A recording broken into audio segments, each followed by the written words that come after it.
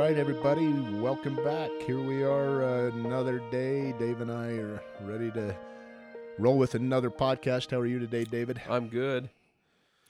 Scott. You're looking good. We had a great experience this past week in Institute, David. We kind of took a little spin off of past podcasts, and we spent the entire day almost, or the entire class, talking about the ordinance of the sacrament. And after that talk or that discussion we had, boy, I sure had a sacred experience this week taking the sacrament. And you know, what a sweet time to rejoice in the things that we learn here. And you know, we're able to set aside the effects of the fall in our lives, the spiritual and the physical death both, and just kind of get rejuvenated. So we're really blessed. It's a great time of the year to feel thankful and be filled with gratitude, and that's so important. And I hope my gratitude is really focused this holiday season towards the Savior and the atonement, and that's where we really need to keep our focus. And if we do, we'll really feel the joy and peace of the season, no matter what happens. Yeah, right. Yeah, you know, my son just went back to jail. Right. Oh, it's so sad, and it's so hard and so discouraging, you know, in some ways, Scott, and hard to believe. But you know, bless his heart, he has so many challenges, and yet he messed up on his parole, and he's probably back there for a few months. But I am just so grateful for the atonement of Jesus Christ that gives us peace and gives us greater understanding about our purpose here, and the mercy and grace and compensatory powers and redemptive and enabling powers of the atonement of Jesus Christ in each of our lives. And you know, one thing I've learned, Scott, is that even in great sorrow, you can have great peace. And, you know, I experienced that again this weekend.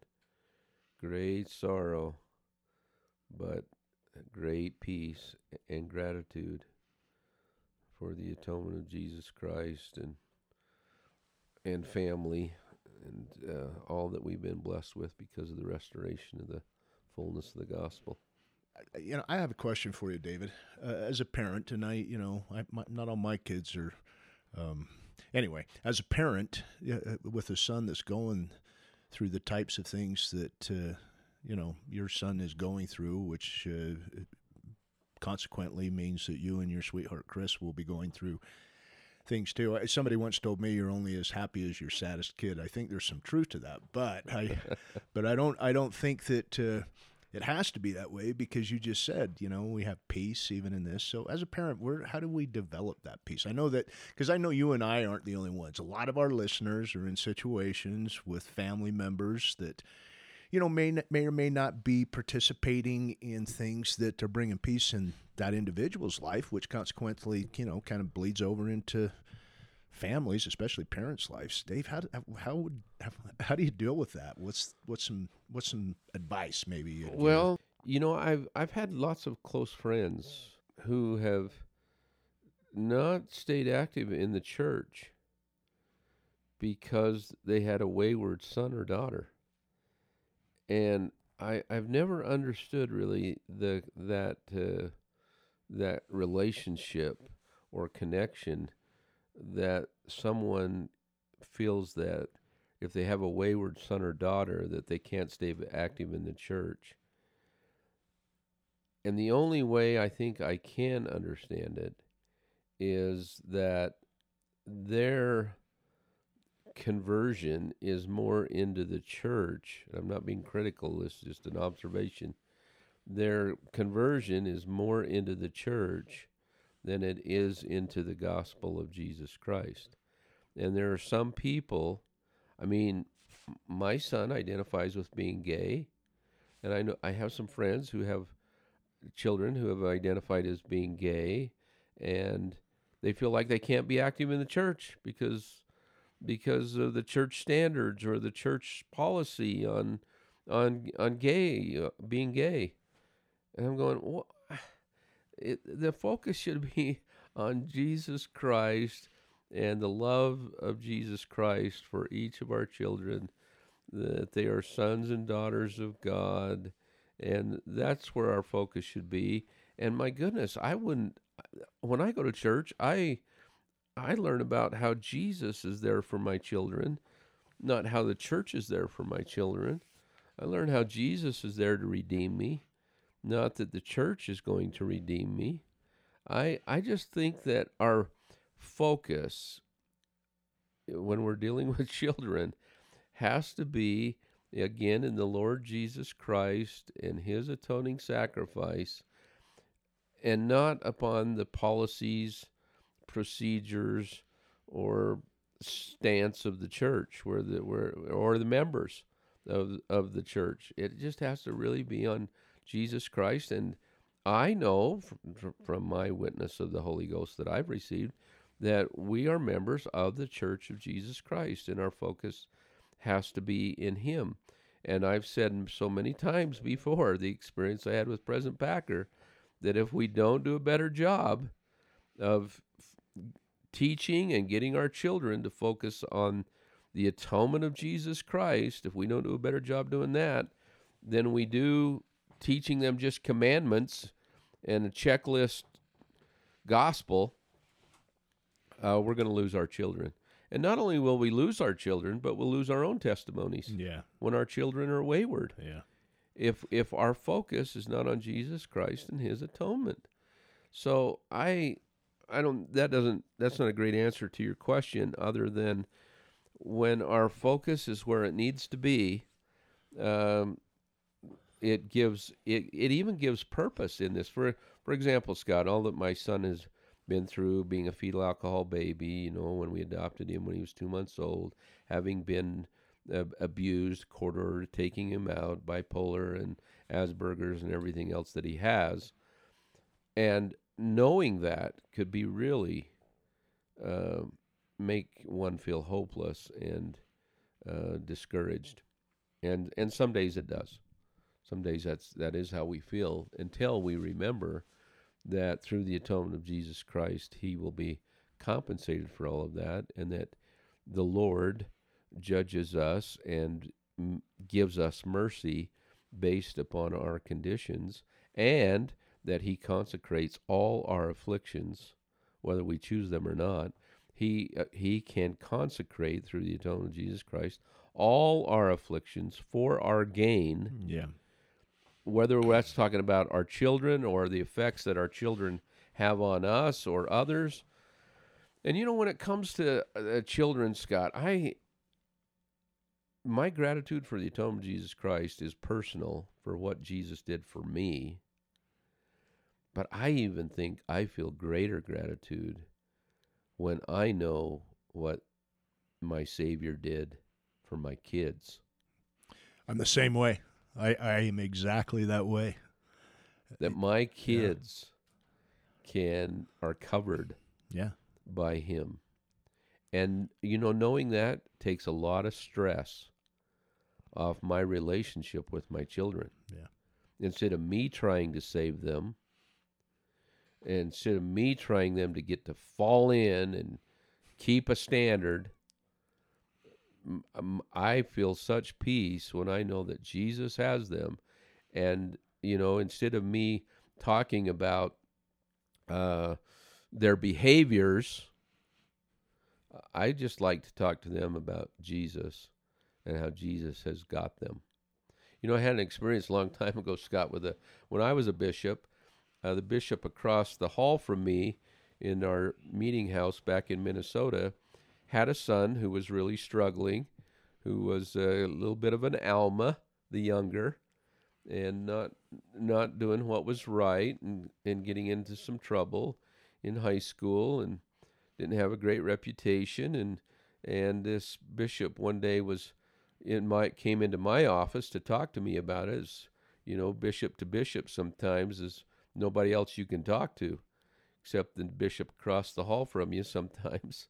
Anyway, and we had a sweet relationship. We were good friends, and he came into my office and we talked about the quote from President Boyd K. Packer years ago that true doctrine, understood, changes behavior. More than a discussion of behavior changes behavior. And so we talked about that. And I remember we both decided that with our children, that when they were in trouble or they were misbehaving, that we would choose to talk about doctrine and not behavior. So it wasn't more than a few weeks later, he's back in my office. And he's telling me about how his son came home drunk one night, just that weekend. He said, "Oh, Bishop, it was amazing. You know, he came home, and instead of me getting all angry and mad and upset and yelling and getting into a yelling match or fight with my son, and if he would have gotten in a fight with his son, he would have lost because his son was a big, strong kid." And he said, when he came home and he was drunk, I just said to him, I'll name him Chad. "Chad, do you believe you lived before this life?" "I don't know," his drunk son said. "I don't know." And his dad said, "Well, I know you did. And I know you didn't sit on the fence there. You were valiant, and you were true, and you were faithful. Why are you sitting on the fence here?" And I don't know why, but probably because the spirit that was there, the spirit really touched that young man, and he really thought about who he was. And just that little discussion of doctrine that those two had that night, and then his son couldn't stop thinking about it. It was a turning point in his life, and I remember kind of the miraculous change that was. And it wasn't probably too much unlike Alma the Younger. When Alma the Younger had that experience, when the angel appeared and the angel chastised him and said he was there because of the prayer of his father.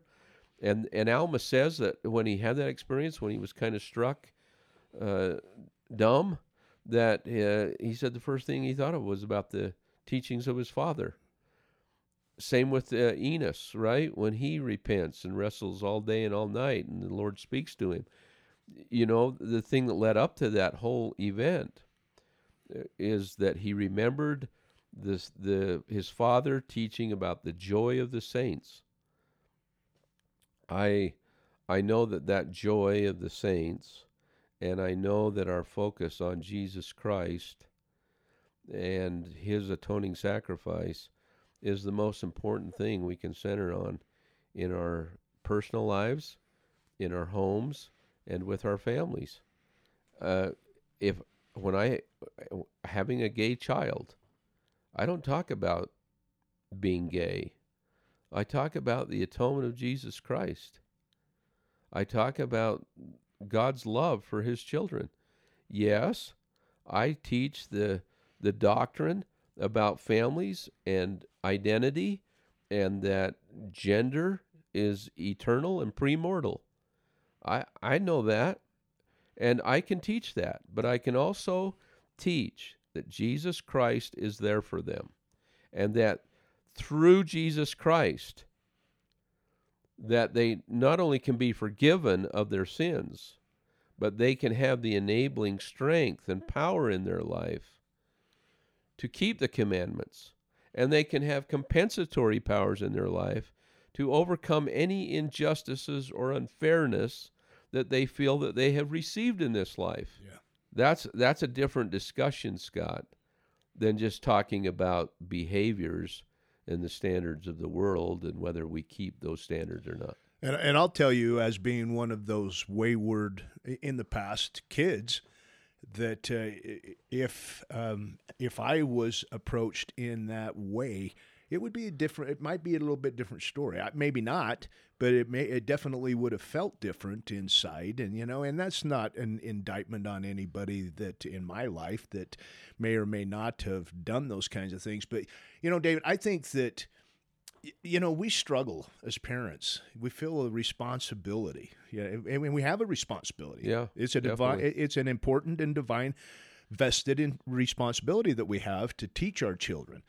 But I know that I really made a lot of mistakes in teaching my children, but we all do to a degree, right? It's to varying degrees. We are all, you quoted Hope Floats a while back, what we're really all doing in our adult life is learning how to get over our childhood, right? And, but I think, we, especially, and to me, it just seems like in recent months, maybe even years, I don't know, but there's been a real emphasis on learning to love those that may not be in step with what we're doing. Yeah.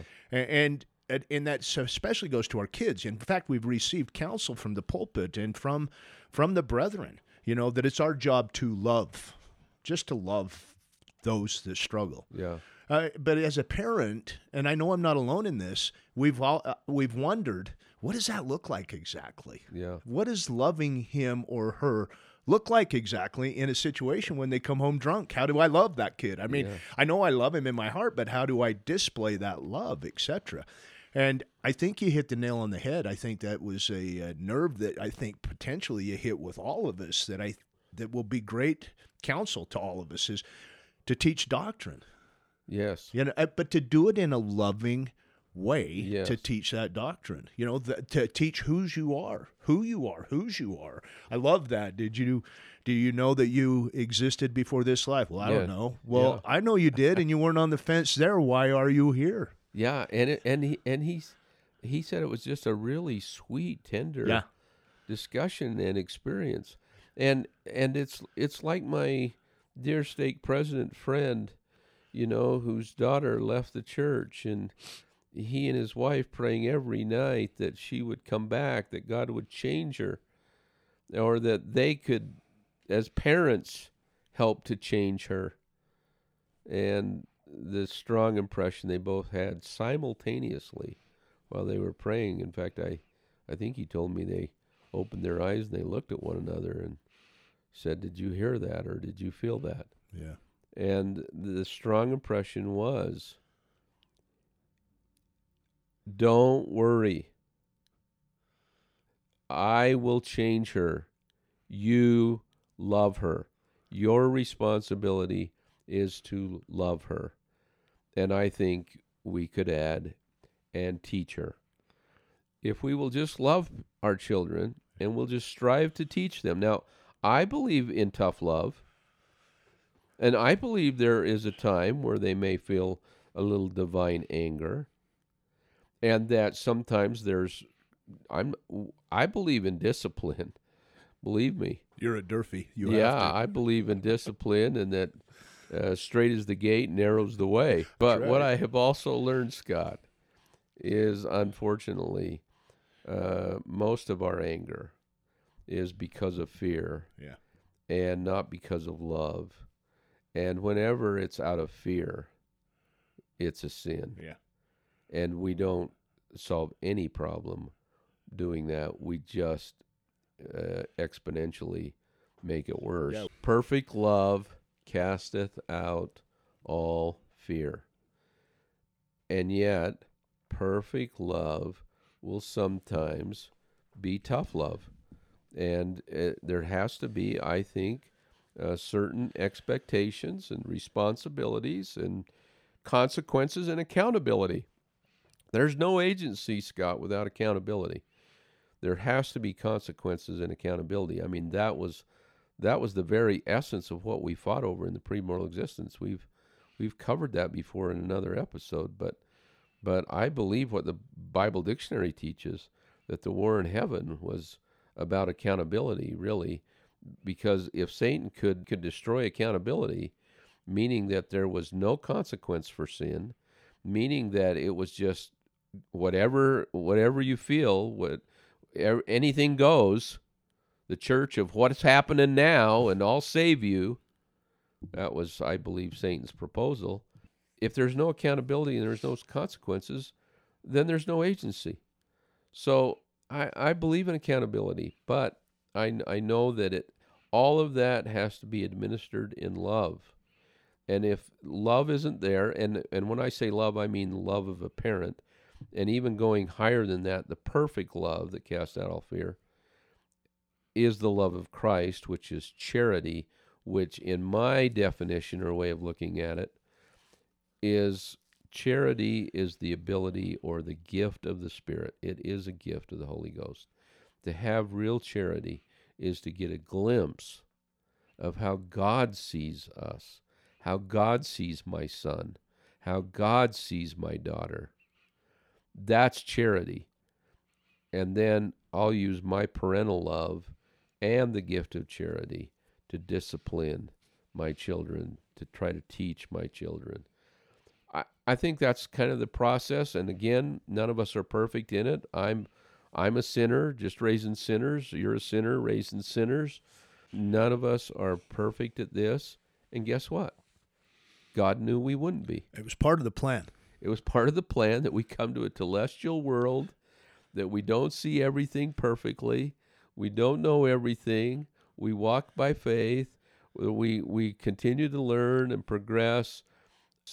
I think, I don't know, no study, no judgment here, but I know some suicides are the result of Satan, individuals shaming themselves to such a point where they feel so worthless and so trapped that they see no way out.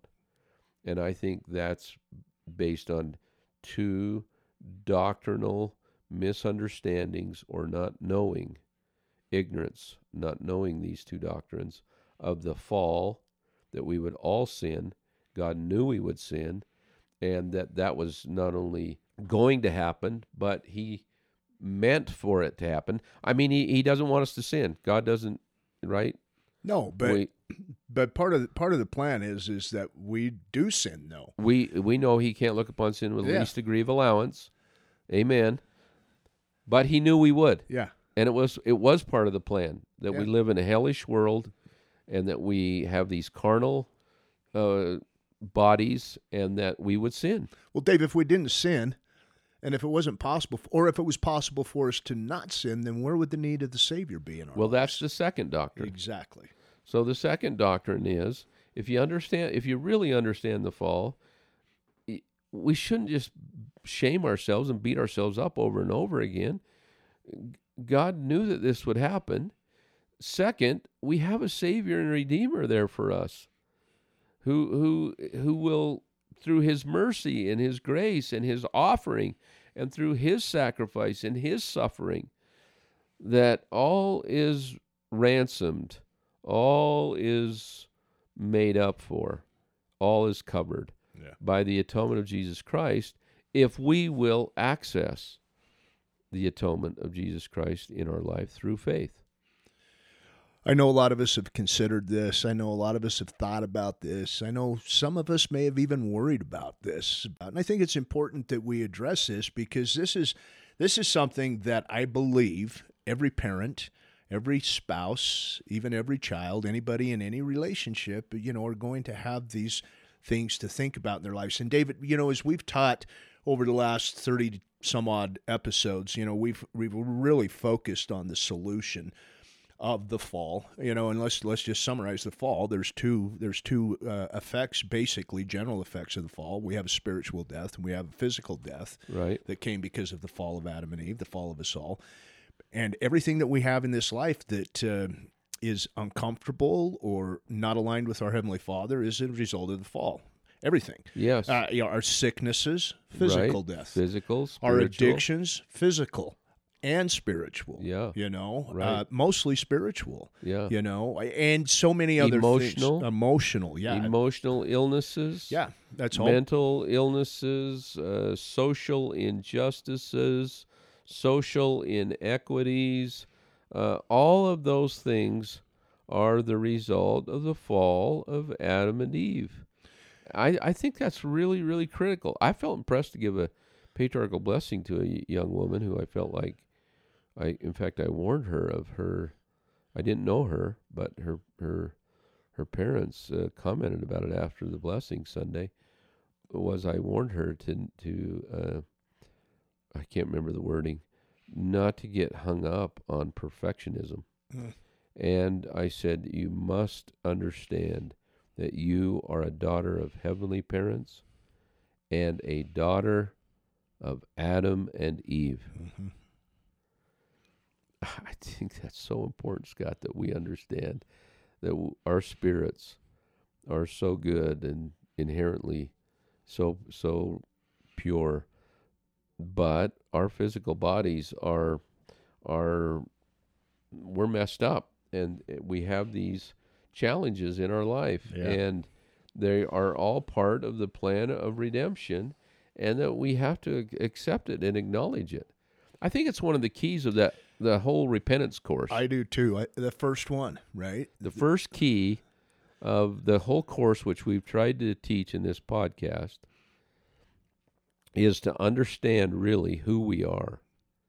And that includes not just that we're sons and daughters of God, and that doesn't just include whose we are, that we are really children of Christ because of his atonement, and he purchased us with his blood.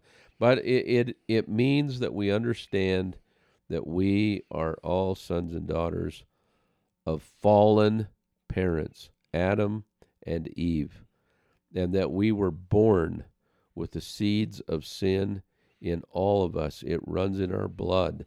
And we are all, when it says that we're the natural man and enemies to God, it's true for all of us. Now, again, we can overcome that through the atonement of Jesus Christ and become as a child and humble and meek and all of that. But that takes a lot of effort. We are inherently righteous, quoting Elder Holland, but we are naturally evil. We are dual beings, spirit and body. And there is this continual battle that we all face daily. And we have to understand that, and that when we give in to the physical and we give in to temptation and the carnal, there is no reason to just give up and throw our life aside or waste it or shame ourselves and throw in the towel or quit trying it, because Jesus suffered for that. It's almost a mockery of his atonement if we're not willing to not only accept it, but apply his blood in our behalf by living the gospel, by participating in ordinances, by receiving the gift of the Holy Ghost in our life. Those are all part of it. You know, when we study the fall, and I think the second thing will be our gratitude for Christ's suffering for us. Yeah, second key. But before we get to that, you know, as we study the fall, you know, one of the first things, and this has been something that's been in front of me because of the experiences of others who I'm sponsoring and addiction recovery programs, or, you know, maybe even some that I may be working with in my ward as part of a leadership position that I hold there, et cetera. But, you know, I think so often when we're thinking of the fall, one of the main things that came as a result of the fall, I think, is our inherent desire to hide. You know, that was the first... Like Adam and Eve. It's one of the first things they did. You know, they were encouraged by the enemy to hide. I think we're often encouraged by the enemy to hide as well. And I think that, you know, we look at that experience that Adam and Eve had, and to us it seems silly. Yeah. It's like, what are you guys thinking? He sees you. He knows where you are. You cannot hide from him. But at the same time, in our own lives, we take on, make decisions, we make mistakes, whatever. We tend to sometimes hide too. And we sometimes, I think, take on that same thinking that Adam and Eve took when they were in the garden, hiding from Heavenly Father. I think that can be a problem for us. Isn't sometimes. that such a great story, Scott? Yeah. And we don't know how literal that story is. We don't know how literal it is or symbolic it is, or how the those principle events... remains, though. Yeah, definitely. Yeah. So So, and I love it because it's a story about not only how Satan shames us, but the other part of that is he says, "Look, you're naked," Yeah. meaning you're exposed.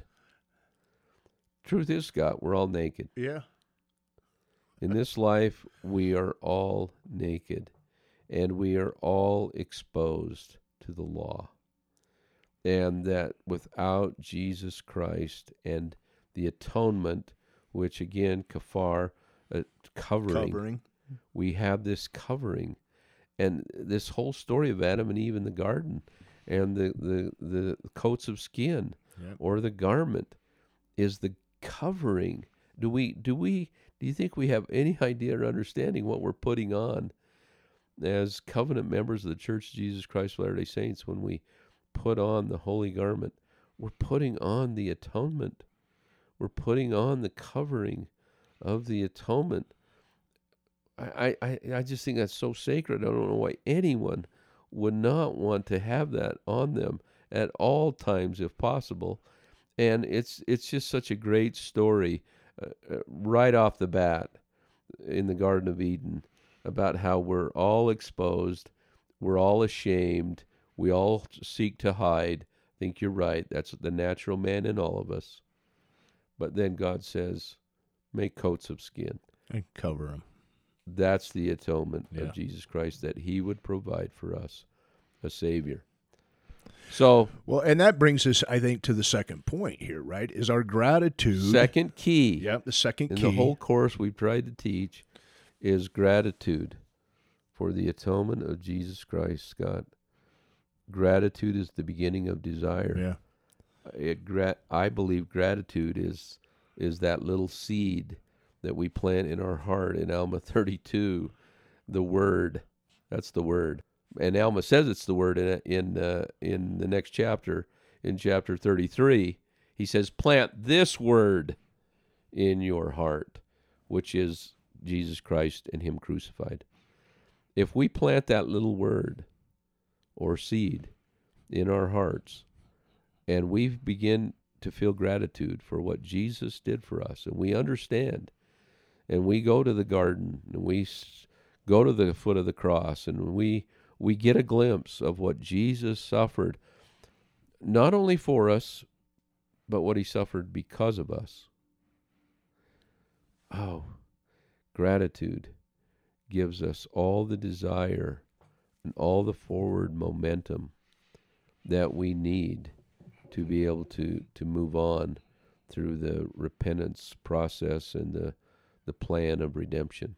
So, number one, again, first key is knowing that we're children of Adam and Eve, fallen, lost, carnal, sensual, and devilish, as the Book of Mormon teaches. All men have fallen, and that was part of the plan, that God knew that would happen. In fact, last week, I meant to say this week, last week we talked a lot about penal substitution and how... As one of the atonement theories. Yeah, as one of the atonement theories, and how some churches see that Jesus Christ fulfilled the wrath of God, or that he had to somehow pay the price to appease the wrath of God. We talked last time about how he wasn't appeasing the wrath of God, but he was making a propitiation for the law, that he was fulfilling the law through his suffering, not the wrath of God. And if you don't understand the fall, you'll totally miss that. The reason he wasn't fulfilling the wrath of God is because God knew that we would sin. It was part of the plan that we would sin. And it doesn't make him mad. That Adam and Eve was part of the plan. That he actually, by their agency and in their own time, that they would fall. That was all part of the plan. We're not mad at Adam and Eve because they fell. And yet, I think we're the only Christian church that believes that the fall of Adam and Eve was a good thing, and that was all part of the plan, not a mistake, and that God's still mad at them and mad at us because of the fall and because we're all sinners. He's not mad about that, and there's no wrath from God because of that, because that was part of his plan. So to understand the fall also helps us better understand the atonement theories and why we believe a little differently than others believe about that. But if we could just all understand the atonement of Jesus Christ as the second key, our hearts would be broken, our spirits contrite, we would feel such love and joy for our Savior and Redeemer that it would give us all the motivation we need. Elder Scott says the highest motivation is gratitude for Jesus Christ and his atonement to give us the motivation that we need to work our way through the plan of redemption and repentance. And even the desire to do it. Right, from the beginning to the end. Even the desire. And so when we talk about gratitude, I know that a lot of our listeners over the course of our podcast have sent emails expressing a newfound or a deepened gratitude for the Savior and his power through his atonement for us. Yeah. And I feel that. But, we talk about these things. The fall, that's the first key. The second key is understanding the fall. Not just the fall, but understanding the fall. That's the key. The doctrine of the fall. Understanding the doctrine of the fall. And being thankful for that too. Right. And then gratitude for that and for the suffering that came or that Jesus went through as he enacted the atonement for us. But in order for us to have that gratitude, David, we have to do what you said. You said at the foot of the cross, when we go to the foot of the cross. Yeah. We have to look unto him. Yep. In every thought. Doubt not, fear not. Behold the wounds that pierced my side. Behold the prints of the nails in my hands and feet.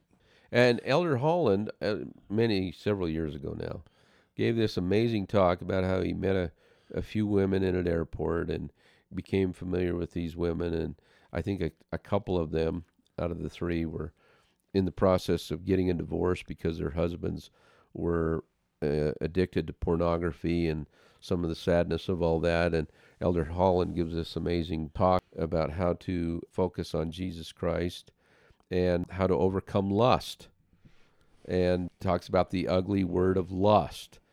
And he makes a statement kind of in that, what were those men thinking? When they look at that stuff, what are they thinking? Well, they're not thinking about their wives. They're not thinking about their mothers. They're not thinking especially about Jesus Christ and him crucified. Or they wouldn't look at that stuff. They wouldn't have now again, we're all carnal, but they would have the desire, if they would think of Jesus Christ and his atonement, and if they had sufficient gratitude for it, Scott, they would have the desire to not look at that stuff. They would have the desire to do what's right, to be more virtuous, to do good works. Gratitude is the beginning of desire, at least I think in regards to living the law of the gospel of Jesus Christ. And if individuals, I know I've experimented with this through my life, tried to observe this in my life, and I know that when sometimes I am not feeling the desire to go to church, to keep the commandments, to do what's right, whatever, I always think, okay, what's the level of my gratitude? Yeah.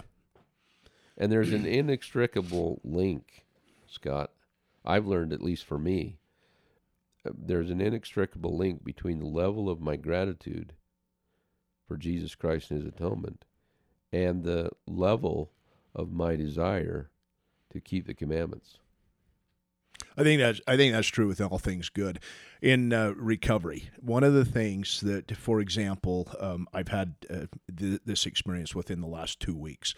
I've had a sponsee call me, not in a great spot, and seemingly hopeless. And when that's the case, there's a little trick. It's not really a trick, but there's a little thing that we do in recovery, and that's to encourage each other to make a gratitude list.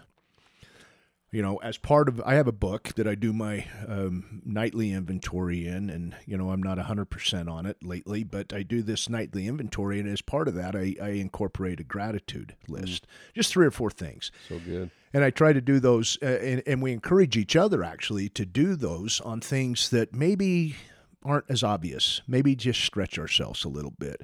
It's really interesting how despair and discouragement really find it difficult to coexist with gratitude. Yes, yes. And that's true. That's just a true principle throughout life. But it becomes divinely true. Well, it's all divinely true, but it's especially divinely true when we're talking about our gratitude for Jesus Christ and Him crucified and everything that means. Not just the title, not just what we talk about in Sunday school class, not just what we talk about or hear about, over the pulpit or even from the brethren. That's all important.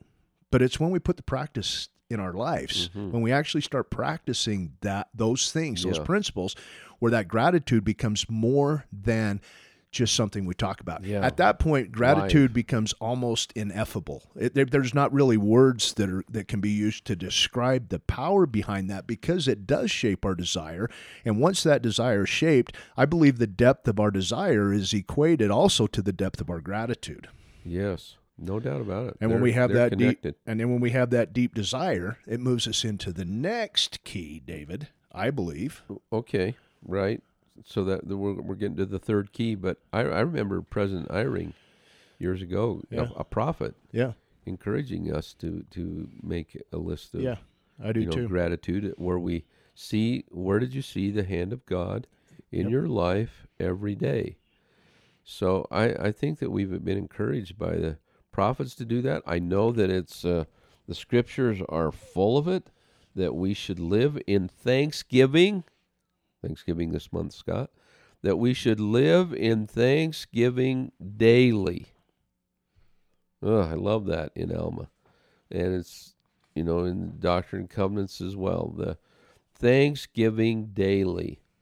And especially, not all, again, atheists and others can probably be thankful for people and other things, but really the gratitude that has, I think, the greatest power and influence in our life is when we can focus our gratitude on Jesus Christ and His suffering.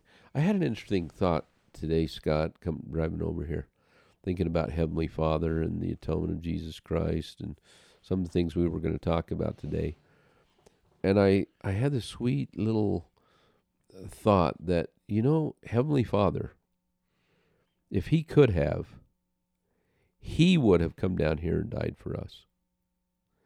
Now, I know for many other Christians who believe in the Holy Trinity that they believe Jesus is the Father and the Father is the Son and that they're all one. But we know, as members of the Church of Jesus Christ of Latter-day Saints, that the Father is a resurrected, holy being, a God who once lived on an earth or wherever, and that He is a resurrected, holy being. He couldn't come down here and die for us. But if He could have, He would have. And I often think we don't ponder enough the sacrifice of the Father in offering His holy, precious, only begotten Son in the flesh. And how hard that it would have been as a parent, we know, right? As a parent, sometimes you just rather suffer it yourself.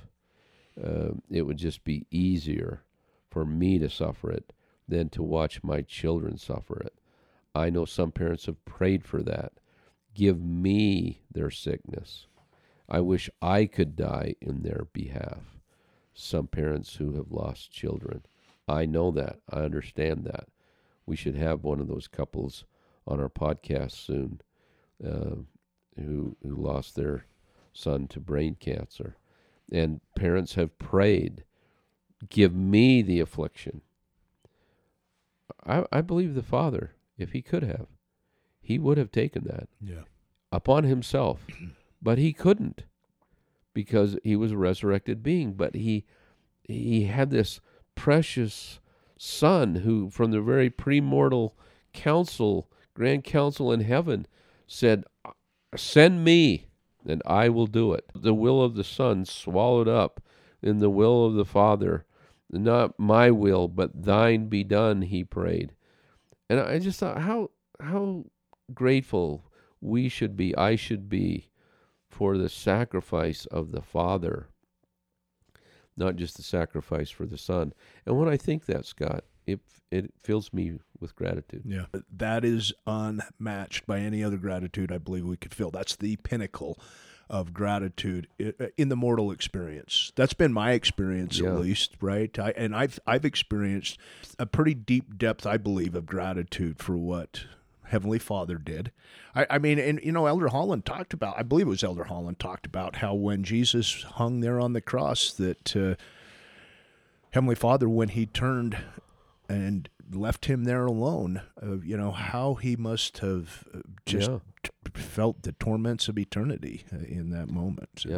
So, well, anyway, gratitude, and such a great time of the year for us to contemplate that principle. That's something I think that we could invite our listeners this week. It's probably appropriate anyway. We are in the month of November to kind of focus on gratitude. Where's our gratitude? Where's our level of gratitude? And if it's not sufficient, and sometimes it's not, that's part of our inventory that we take, right? Sometimes my gratitude's lacking. And oftentimes when there's things that are out of sorts or disconcerted in my life, I struggle sometimes to discover it, which is amazing because I have had experiences to show me this truth. Yet I still go back to the natural man and struggle with it. But if I work on my gratitude, it's interesting how that can be the antidote to so many other things in my life that aren't well. Well, since this has kind of become a Thanksgiving podcast, it sounds like, I want to say something else about gratitude. Scott, I once heard, this came from a student of mine, and this sweet student raised her hand, and I don't know where she got this. I know she gave me the source, and I don't have it with me. But she quoted this line, and I've never forgotten it. It goes something like this: the highest level of gratitude is to be grateful for blessings that you see but have not yet received. Now think about that for a minute. The highest level of gratitude are for blessings you see, but you have not yet received. The people in the Book of Mormon who looked forward to Christ and his redemption were so grateful for that. And it gave them desire and motivation even before he had carried out, before he had gone to the garden, before they could see it because of the teachings of the prophets. They could see it, they knew about it, but it hadn't even happened yet. And yet they were filled with gratitude for that, Scott. In our situation now, the atonement's in the past. We have a pretty complete, more complete historical record of it in the Gospels, in the Book of Mormon and other places. When Jesus has appeared with marks in his hands and feet, we know it's in the past. It sometimes is easier, I think, to be grateful for past events and experiences. But the highest level of gratitude is for the future events and experiences. Now think about this for a minute. Jesus is coming, Scott. I've been in Adam-ondi-Ahman, and I have seen in my mind's eye and with an eye of faith the coming of Jesus Christ, and I have been filled with gratitude. And I don't know if it's daily, but I think about that every time I pray, and I can see it. I know it's coming. I know it's real. That level of gratitude for the coming events of the coming of Jesus Christ, when all of the earth will be changed, and when we'll come to this terrestrial state, and when a resurrection will occur, and loved ones reunited, and the gospel go forth, the gathering continues in a pace that's not possible here. When I think about all those future events, God, I am filled with gratitude. And further, when I contemplate going to my heavenly home, when I try to see and get a glimpse of heaven and returning to the presence of my Heavenly Father with my children, seeing my... I think for our listeners, it's so important to understand the power of gratitude, thinking about past blessings, daily blessings, Jesus Christ and Him crucified and His atoning sacrifice over almost now 2,000 years ago. But the highest level of gratitude is when we can see blessings not yet received. And when it comes to my son, Scott, when it comes to your son, when it comes to our children, since we started talking about that, I think one of the real sources of power in being a parent is not seeing them as they are, but as seeing them as they will become. And I can see my son. He'll have a lot of work to do, and he'll need to exercise faith in Christ and obtain this level of gratitude and understand who he is and whose he is, and I know there's a lot of work here, but I see him. I see him in white. I see him in the holy robes of the priesthood. I see him there. I know that he's covered. Now, honestly, that is the highest level of gratitude. And that level of gratitude, by my estimation, and I think I'm right on this, can only come one way, and that is through a constant study of and courtship, constant study of the atonement of Jesus Christ and a constant courtship of the Spirit of the Holy Ghost in our lives, to administer the effects of the atonement in our lives and in the lives of those that we love. Amen. And even in the lives of those that we don't love. I mean, we talked about forgiveness and the importance of that behind that.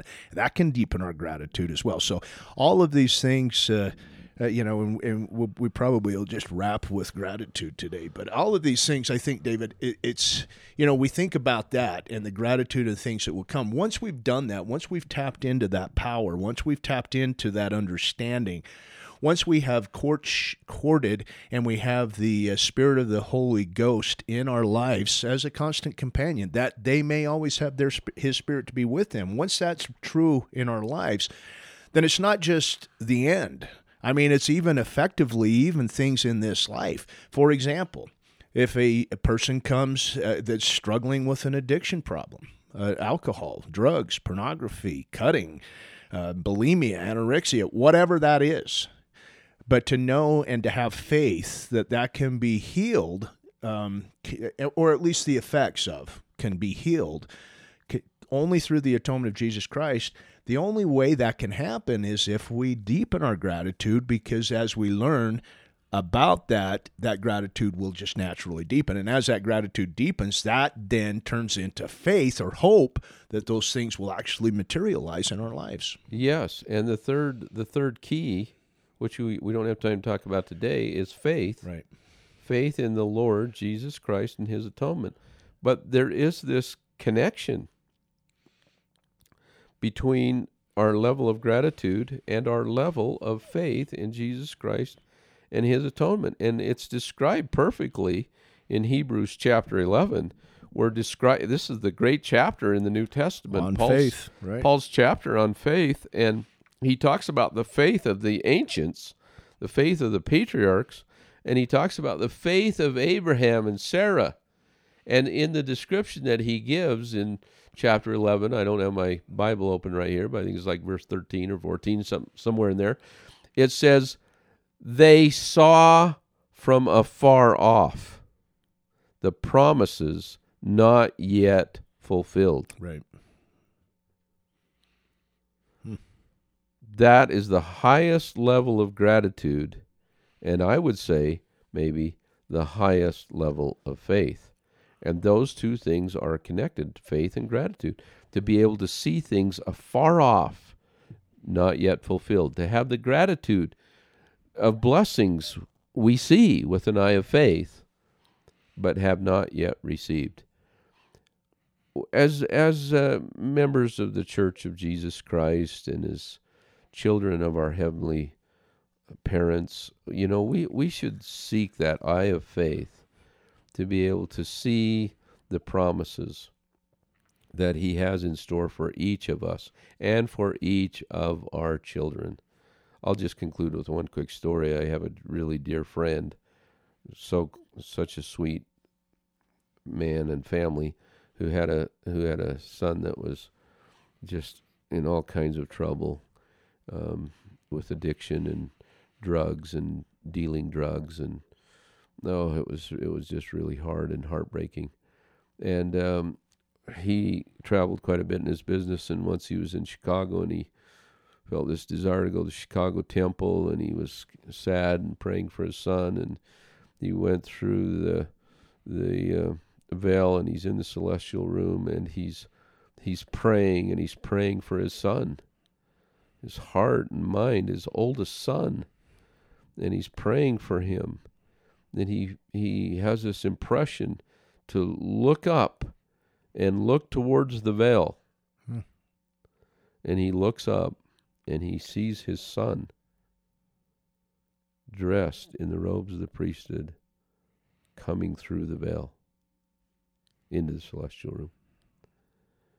It was like a vision, a dream, but he's wide awake and he sees this. We used to have some really difficult talks about his son, Scott, and after that experience, he never worried about his son. He continued to love him, tried to teach him. All he worried about really was trying to always maintain a sweet relationship with him, because he could see in the end how it was all going to turn out. That doesn't mean there's not some sorrow and some pain when you see them suffer in the present, but when you can see the things afar off, the promises not yet fulfilled. Wow. And as individuals who have made covenants, and as we keep those covenants, we've been promised that our children will be ours forever and ever. And I not only have faith in that, but I've received a glimpse of that, and we should all seek to have that experience. Anyway, so happy Thanksgiving. That's in this month, and that's two of the keys of this course is understanding the fall and increasing our level of gratitude for the atonement of Jesus Christ. And next week we'll talk about the other two keys, which are faith and the administration of the Holy Ghost in our lives. And we spent quite a bit of time talking about the administration of the Holy Ghost, so I'm anxious to continue that dialogue, because there's so much, and it's so important. There's not a more important topic that we can talk about. As I've lived my life, and as I've gone through, as I've chosen many of my challenges and not chosen some of my other challenges, and have come to believe and have faith and gratitude that the atonement of Jesus Christ can heal me of the effects of not just those things that happened to me, but those things that I perpetuated against myself and maybe against other people, especially when it came to, and still comes to, the separation of the Spirit in my life, right? I'm just grateful, since we're talking about gratitude. I'm grateful today to have an understanding of the fall of Adam and Eve, to understand that there is a spiritual death that we are all still very much involved in, that there is a physical death that we are all Yeah, and when we say physical death, I think that just automatically we go to, well, I'm not dead yet, but we're dying. Every day we're dying. We're all deteriorating, some faster than others. And so many of our earthly challenges come as a result, not so many, every single earthly challenge that we have comes as a result of the fall of Adam and Eve, whether that be spiritual or physical. I won't go back and say all the things I said at the beginning, but those are all important. And it's important for me to understand that, because for so much of my life, David, I believed that Heavenly Father was really disappointed in me, even mad at me, even disappointed to the point where it would be like, Scott, don't even bother. But to come to know and understand that even those difficulties, even sometimes maybe my bad choices, Heavenly Father knew that was happening. He planned for it. And that gratitude that I have for the atonement of Jesus Christ becomes so deep. I use the word ineffable, which means there are no words to describe it. My experience with the atonement of Jesus Christ and my gratitude for it is literally ineffable. There are no mortal words to put that can describe the depth and the importance of that in my life. As we go through the rest of this month, we are in November. We invite all of us actually, to continue to consider the things that we're grateful for. Consider making gratitude lists. Consider putting on that gratitude list the fall of Adam and Eve, and where are the implications and the benefits and the blessings in our lives that come as a result of that fall. And next week, as we move into the next two keys of this repentance and forgiveness experience that we go through, I think that we'll be better prepared to have those conversations if we do that this week. So, Hey, everybody. Thank you, Scott. Have a great week. It's been great. Thank you, everybody. Great to be with you, David, and you as well. Happy Thanksgiving to everybody, and look forward to this great holiday season. We have a couple of great episodes that are planned and coming up, and in terms of guests, so we look forward to releasing those as they are done as well. Hey, everybody, take care. Remember that you are redeemed through His blood. Remember that there are very few things in this life that gratitude can, and understanding the fall of Adam and gratitude for the atonement of Jesus Christ and for Jesus Christ Himself and His suffering. There's very few things. There's nothing in this life that can't be made better by having a deeper and a better understanding in that. God bless. Take care. We'll see y'all next week.